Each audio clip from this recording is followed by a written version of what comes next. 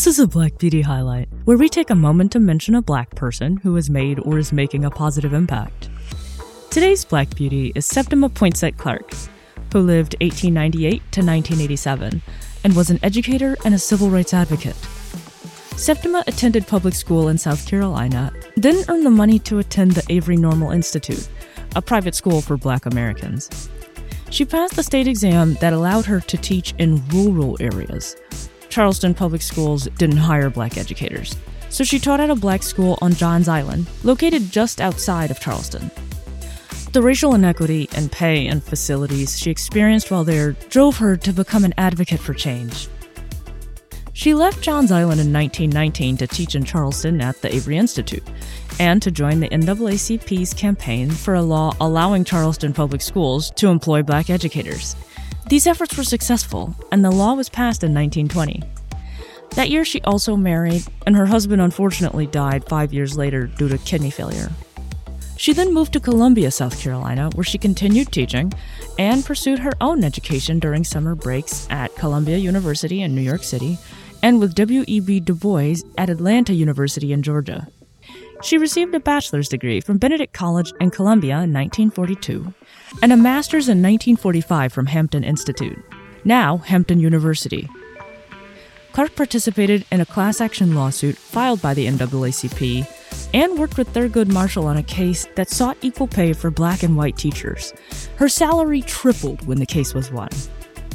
Clark returned to teaching in Charleston in 1947 while remaining active in the NAACP. However, in 1956, South Carolina's state legislature made it illegal for state employees to associate with civil rights groups.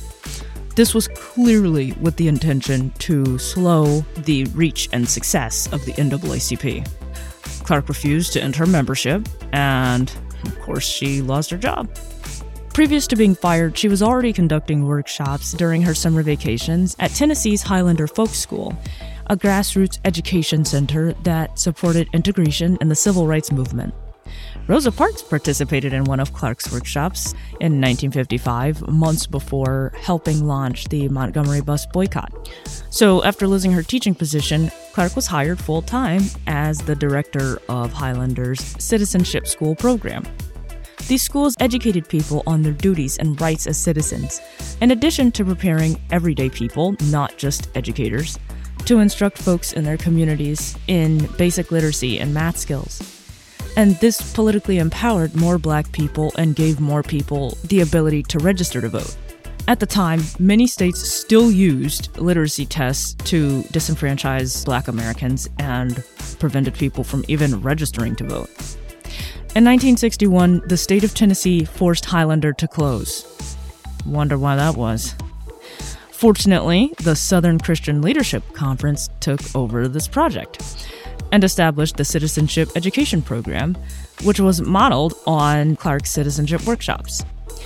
Clark became the SCLC's Director of Education and Teaching, conducting teacher trainings and developing curricula. Under her leadership, more than 800 citizenship schools were created.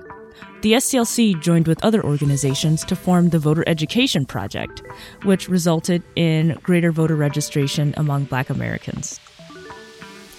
Clark retired from the SCLC in 1970 and fought for and won reinstatement of the teaching pension and back pay that was denied when she was wrongfully terminated in 1956. She later served 2 terms on the Charleston County School Board. In 1979, President Jimmy Carter honored her with the Living Legacy Award. She also received the Order of the Palmetto, South Carolina's highest civilian honor, in 1982. Clark published 2 autobiographies. The first is called Echo in My Soul, and the second is Ready from Within, Septima Clark and Civil Rights, which won an American Book Award.